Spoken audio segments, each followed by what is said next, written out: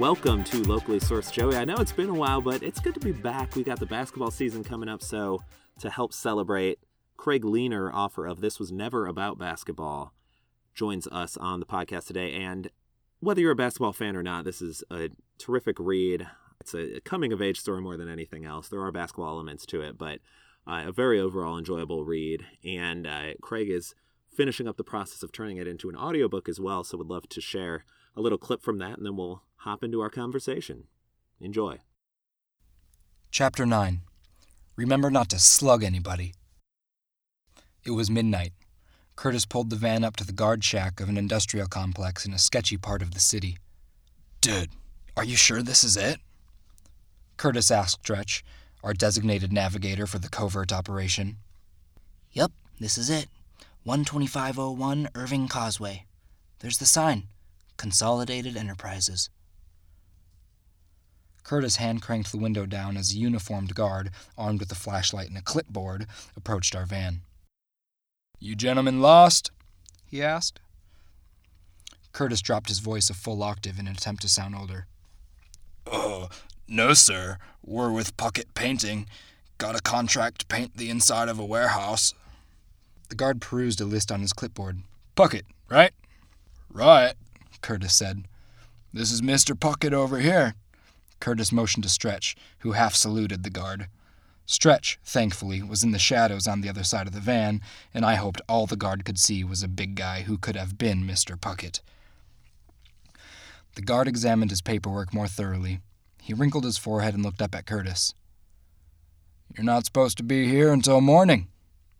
Curtis was quick to respond. Yes, I know. We're early." The guard didn't budge. "Schedule says 8 a.m. Can't let you in until then. Back it up, gentlemen." Rebecca's lower lip curled. My heart sank. Curtis reached for the gear shift, but his forearm was met by Stretch's hand before he could put the van into reverse. Stretch leaned forward in his seat and cleared his throat. "Excuse me, young man." Stretch was at least 20 years younger than the guard. "I don't think you understand. We've got a contract to paint that warehouse. We're here early because we've got a busy schedule. If you don't let us in there tonight, that warehouse will not get painted." Stretch paused before delivering the dagger. "And that's gonna be on you, son." Uh-oh. Stretch had just sunned the security guard. Rebecca covered her mouth with her hands. Curtis remained frozen. I could feel the blood drain from my face. We were going to the slammer. I knew it. The guard scoured the contents of his clipboard one final time before turning to Stretch and giving him a death stare. "Park it over there." For starters, I'd love to just know what the inspiration behind this book was, because this is your debut novel. So when did you decide, let's do a book? Like anybody who writes, I always felt I had a book in me, and it seemed like it was time to make good on the threat. I sat down with my son and my wife over dinner one night and told them about my idea, and I had this character roughly sketched out. And my son said, "It sounds like you've got a young adult on your hands." And I thought about that and did some research and thought, okay, that looks like a good approach. I fumbled around trying to come up with a storyline, and I had my main character going to jail after robbing a liquor store and really couldn't really find my stride with it. And then I found myself at the San Fernando Mission, one of the 21 missions in California, at a funeral for a friend of mine. His mom died, 91-year-old mother. This is a guy that I played high school basketball with back in the 70s. And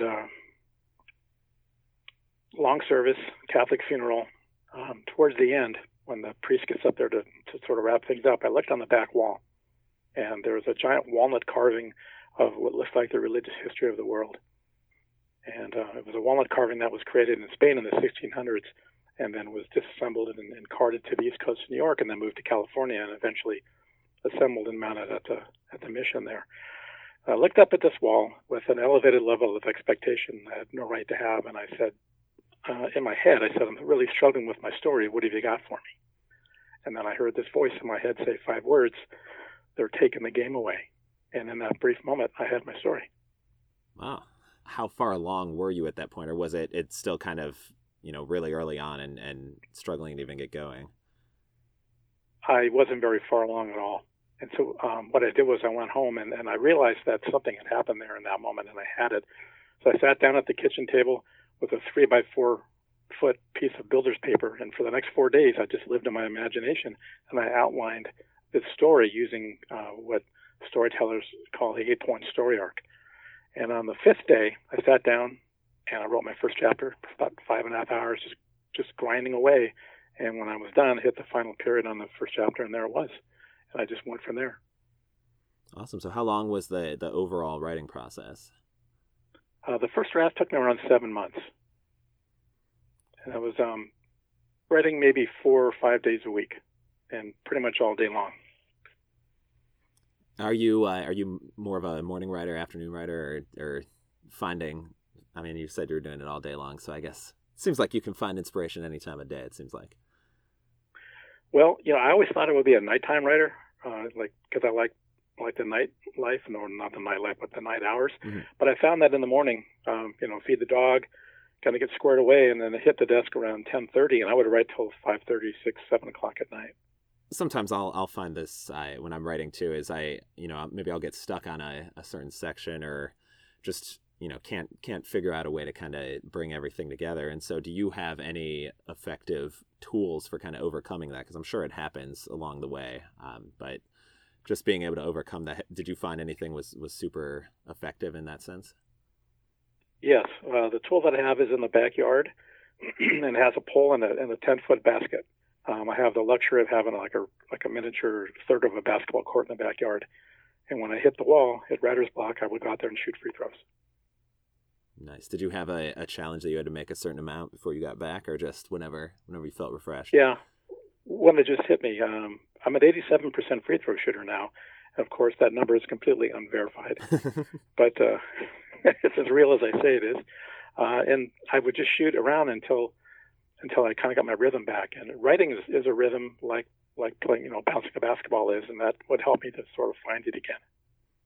Absolutely. And you saying your free throw percentage is 87%. One of the things that I enjoyed during the book is how many situations, and the audio clip that we're playing on this podcast is an example of it, where it's just, if you have the confidence that you're where you're supposed to be, or that you belong wherever you are. I think that's a element that's throughout the book, because there's so many times where it's like, this is the end of the road. It's, something's going to happen, but the characters get out of these situations because they do believe that they belong wherever they are. And in the example I'm talking about is when they're using Stretch's dad's truck to paint so that they can all play in a tournament. They're about to give up, but then Stretch is like, no, we've come too far, and just saying, putting it back on the security guard who stops them and being like, you know what, that's going to be on you if you mess this up. And I think that's a good way of life almost, is you can accomplish things if you have that sense of confidence and the idea of you belong doing what you're doing. Yeah, you have to believe in yourself. And I tried to make this point in the book that the adults in it were incidental to the young adults trying to work their way through a situation. And the adults were just sort of roadblocks that they needed to very politely move around. And so is the main character of Zeke, is that loosely, heavily, not at all based on you as a player? Well, I played high school basketball at Van Nuys High School in San Fernando Valley in Los Angeles, and I refer to myself as the 13th best basketball player on a team of 13 players. I was off the bench during mop-up time, so I didn't have his kind of experiences, but I knew it was like to coexist on a team and do what needed to be done to win and to be successful. Did you ever get into a fight on the court? Not personally, no. I'm not a big fighter. Yeah, I've seen them, and I've seen a lot of language, and it's not pretty, but I've never actually witnessed one myself. Yeah, I've been fortunate enough to avoid any massive brawls in my lifetime. Yeah, it's always a wise way to conduct your life. Yeah, it's a good goal to not get into too many fights over your time. Another part of the book that I enjoyed is a good chunk of it is driving from California to Kansas, and just a lot of the adventures that happen along the way. And having taken many road trips in my life as well, I'd love to hear just any crazy road adventures, some wacky things that have happened on the road to you. Boy, personally, I've always had pretty good success on the road. Maybe almost got run off the road a couple of times, a couple of blowouts at high speed. But, beyond that, probably your garden variety type stuff. I've been fortunate. Yeah, that's always good. I always enjoy, I live in Austin now in Texas, and it's always interesting on the road here, which I've never seen anywhere else, but I'm sure it exists elsewhere. But on like some of these country roads, if you're going a speed limit, let's say it's like 50 miles an hour or whatever, you're going that, but the car in front of you is going 40, they'll just like gracefully move over to the side. And, I'm used to that never being the case growing up in Chicago. It's just, everyone's just in everyone else's way. But here it's just like, oh no, I'll move over for you. And so it's always nice to see that kind of courtesy on the road. Every city has its own driving rhythm for sure. I don't know if you've ever been in Paris, for example, but it's every man for himself. And boy, you better not step in the street in front of a car because it's going to hit you. Well, hopefully you've avoided that too. I definitely learned that early on. You've just finished up the recording for the audiobook version. Can you walk us through what that process was like? Sure thing. I have a really good friend who owns a post-production company in Burbank here in California, and he built a recording studio in Hollywood that he just completed, and he wants to do music recording, and he also wants to record audiobooks, and he offered to do my book for me in that studio. And so he found a young 24-year-old voice actor to come in and do the reading, and he brought in a recording engineer to run the board. And my job was to print out a big copy of the script, and I went through it and highlighted all the emotional passages so the voice actor knew how to handle them. And whenever a new character came up, I would indicate the character's personality traits, and also if that character voice came up again later on so that he would remember what the voice sounded like. And the voice actor's name is Josh Powers, 24-year-old kid. He's from Minneapolis, but he lives in L.A., and he did 26 voices. And we recorded this thing over a period of 3 days. It was unbelievable. Wow. That's very impressive. So the clip that I sent you, it's unedited. It's not been equalized yet. It's like a work track. But I wanted to share it so that the people listening to this podcast can hear the process. And what's going to happen is it'll get a little bit tighter in some areas, and maybe some space in between sentences and others, and the levels will be more consistent throughout. Yeah, I know the editing process can always be a beast of burden, but it seems like you're in good hands over there. And was an audiobook something that you had always wanted to do, or had you not really thought of it when your friend suggested it? It was an idea that was always in the back of my mind. The initial focus, of course, was on the written word. But once it was finished and up and released back in May, I was really pondering it. I really wanted to do it. I thought it would be cool, and it would give people who don't have the luxury of time or of sight the opportunity to experience my story. Absolutely. And for the people who have yet to experience the story, whether reading it, listening to it, any other versions that are coming out of it, what would be kind of your elevator pitch of 30 seconds or less why they should be reading this book? Well, good question. Basically, the elevator pitch would be that this was never about basketball, and it was a coming-of-age story of friendship and redemption as seen through the eyes of Ezekiel Zeke Archer. He is a well-intentioned but troubled teen. Compelled by his passion for basketball, Zeke overcomes extreme odds and triumphs in the face of his biggest challenge, which is saving the game of basketball for all of humanity. The novel contains elements of magical realism and embraces unifying social themes that transcend differences and focus on the foundational qualities of basketball, which are teamwork, integrity, respect, and choosing to do the right thing. Very nice. I didn't time that, but it sounded like it fit within 30 seconds. But I was really trying to bring it in under 30. I liked it. Yeah, and I'm a big basketball fan myself, but I would totally echo the idea that it isn't really about basketball. There's obviously basketball elements in it, but there's if you're not a fan of basketball, I think you can still definitely enjoy this book. Oh, yeah, thanks. Joey, have you played much ball?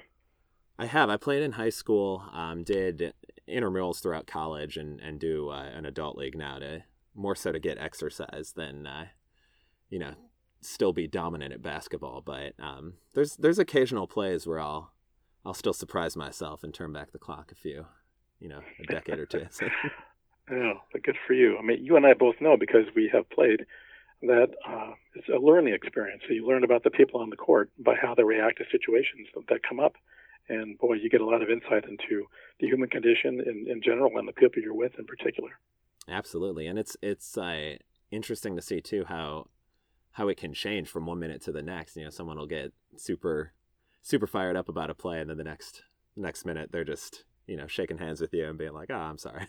So it's always good to see that. And you do. I mean, I've developed some great bonds from it. So I definitely enjoying playing. It is a great equalizer in a lot of people's lives, for sure. It is. And so are you a Kansas Jayhawks fan yourself, or did you just have that as the crux of the book, since it is such a mecca for college basketball? I'm a secondary Kansas Jayhawk fan, primarily UCLA, and it dates back to the mid-'60s when Pauley Pavilion was built. Edwin Pauley, who was a UC regent at the time, offered to put up $1 million if the alumni matched that much in donations. My dad was a UCLA grad. He was sports editor of the Daily Bruin, the school paper there. And back in the mid-'60s, he threw some money into the pot, and he later told me that it was money they didn't really have that they couldn't afford to do, but he understood the importance of building that arena. So what that entitled him to were 2 tickets right there mid-court for he and my mom, and then 4 tickets up in the rafters that my sister and brother and I went to all the games, and we rotated taking a friend. And so I went to every basketball game at Pauley Pavilion from when the arena opened in 1965 till about 1974, when it just was time to move on and do other things. The Kansas connection happened in the mid-'60s. My dad had this business colleague named Bill Kester. He was a KU grad. He would come over to the house. He was a very animated guy. He was in the advertising business. He would sit down at the piano, and he would play this song that he wrote. It was a fight song that he wrote that the band would play during football games. It was called "Roll Down the Field for Kansas." And one time when he did that, he brought over a piece of swag, a Jayhawk figurine that he gave me, and I was kind of hooked from that point forward. Very cool. And so when's the last time you've attended a game live? In Kansas? Just anywhere, any college game. Well, it would have been last season at UCLA.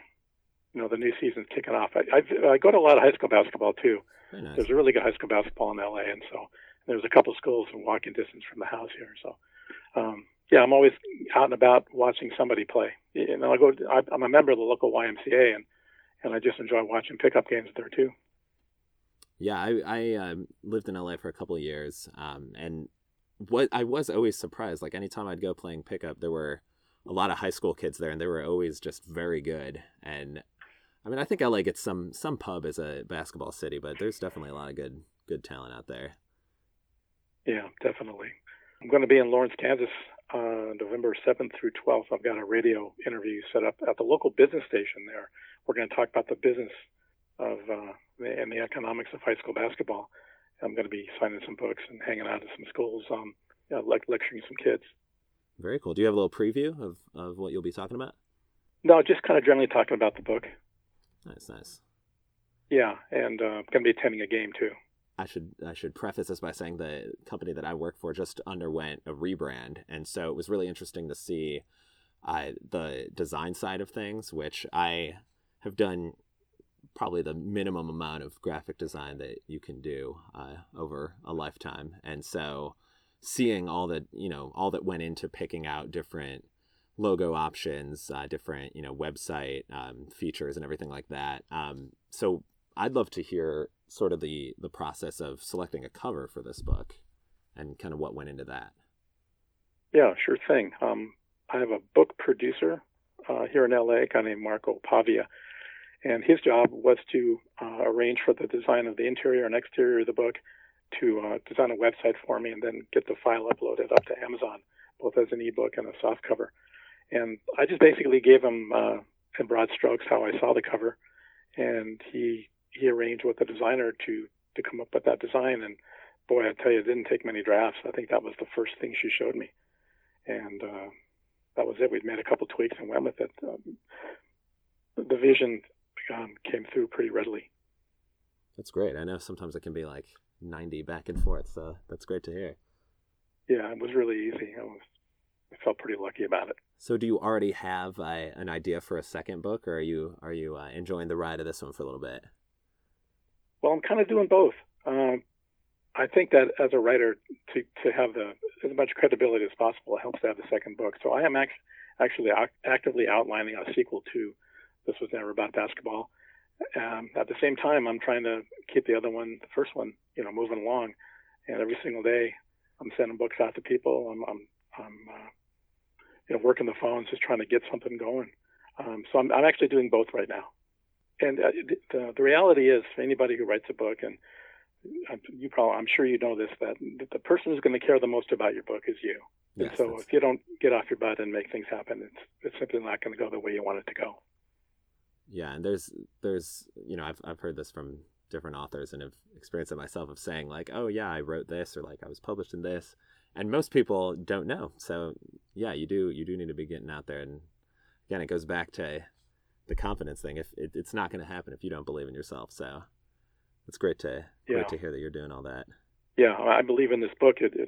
Every Craig Leaner-ism, any saying I've ever heard, any experience I've ever had, is in this book. If you look really carefully, you'll find the kitchen sink in there too.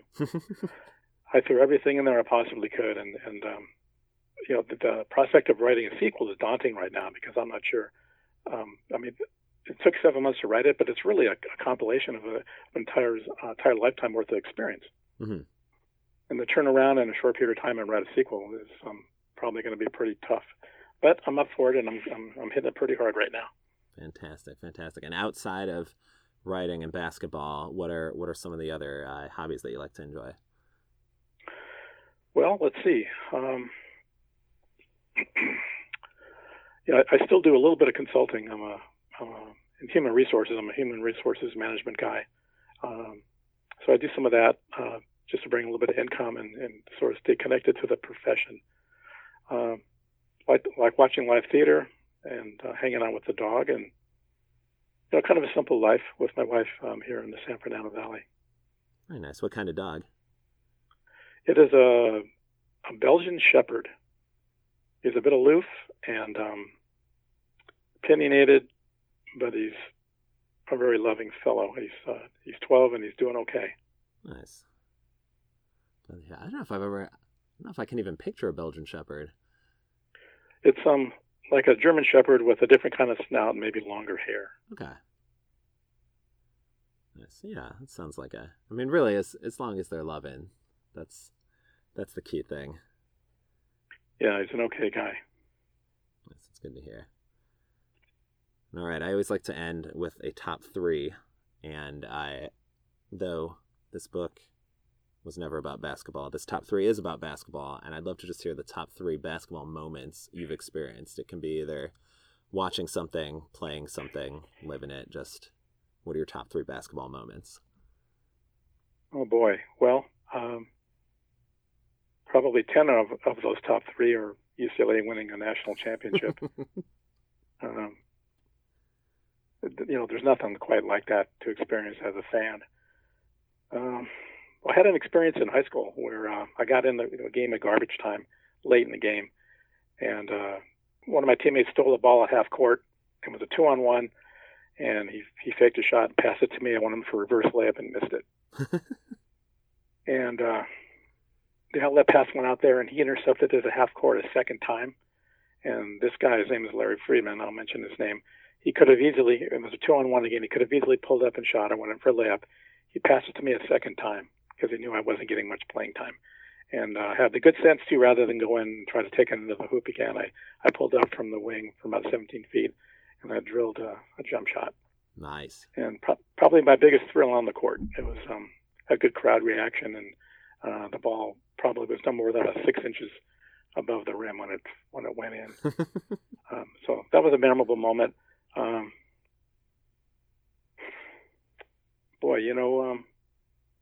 not sure I have one beyond those two. That's probably the best I can do for you.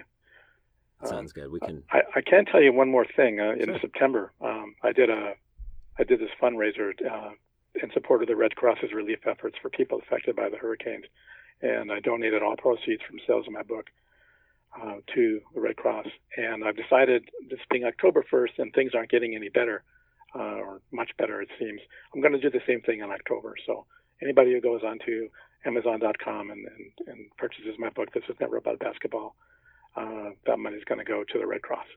That's awesome. That is definitely a top 3 moment. Top 1. So yeah, let's go out and buy and support. Yeah. Thanks. And then of course my website is thiswasneveraboutbasketball.com, and from there you can find your way to Amazon.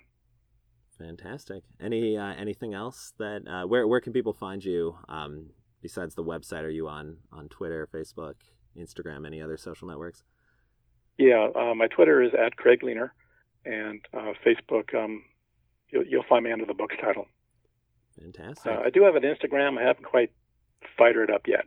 I'm going to probably need some help from somebody younger than me to figure it out. It's an interesting beast. It's definitely different from Facebook and Twitter, but it can be a lot of fun too. Yeah, I'm told I should embrace it, and that's on the horizon. I'm going to be doing that pretty soon. Yeah, I still like Instagram better than Snapchat. I know some people flock to that, but that just confuses the heck out of me. So I'll stay away for now. Fair enough. Well, Craig, thanks so much. Anything else I should have asked you but didn't? Boy, let's see. If you live in LA, October 14th. Of course, this podcast is going to live on in perpetuity, but October 14th of 2017, I'll be at the LA Public Library, Junipero Serra branch in downtown LA from 3 to 5, talking to young folks about books and basketball. Fantastic. And that's probably it. Hey, Joey, appreciate you having me on. It's really kind of you to do that, and I'm not too happy to talk about the book and basketball and ways to make, well, it's a cliche, to make the world better through basketball. That's really the main effort what I was trying to do. Absolutely, and I think you achieved it. Thank you. Good deal. Well, thanks so much for taking the time to chat, Craig. Enjoy the rest of your day. Thanks, Joey. Be well. Thanks so much to Craig Leaner for joining us. This Was Never About Basketball. Check it out. It's a great read, and all the proceeds going to help out hurricane victims is just fantastic. So definitely support the book, support people in need. And thanks so much for listening to another episode of Locally Sourced Joey. We'll get you out of here on this one. Why is the basketball arena hot after the game? Because all the fans have left. Get after it today, people.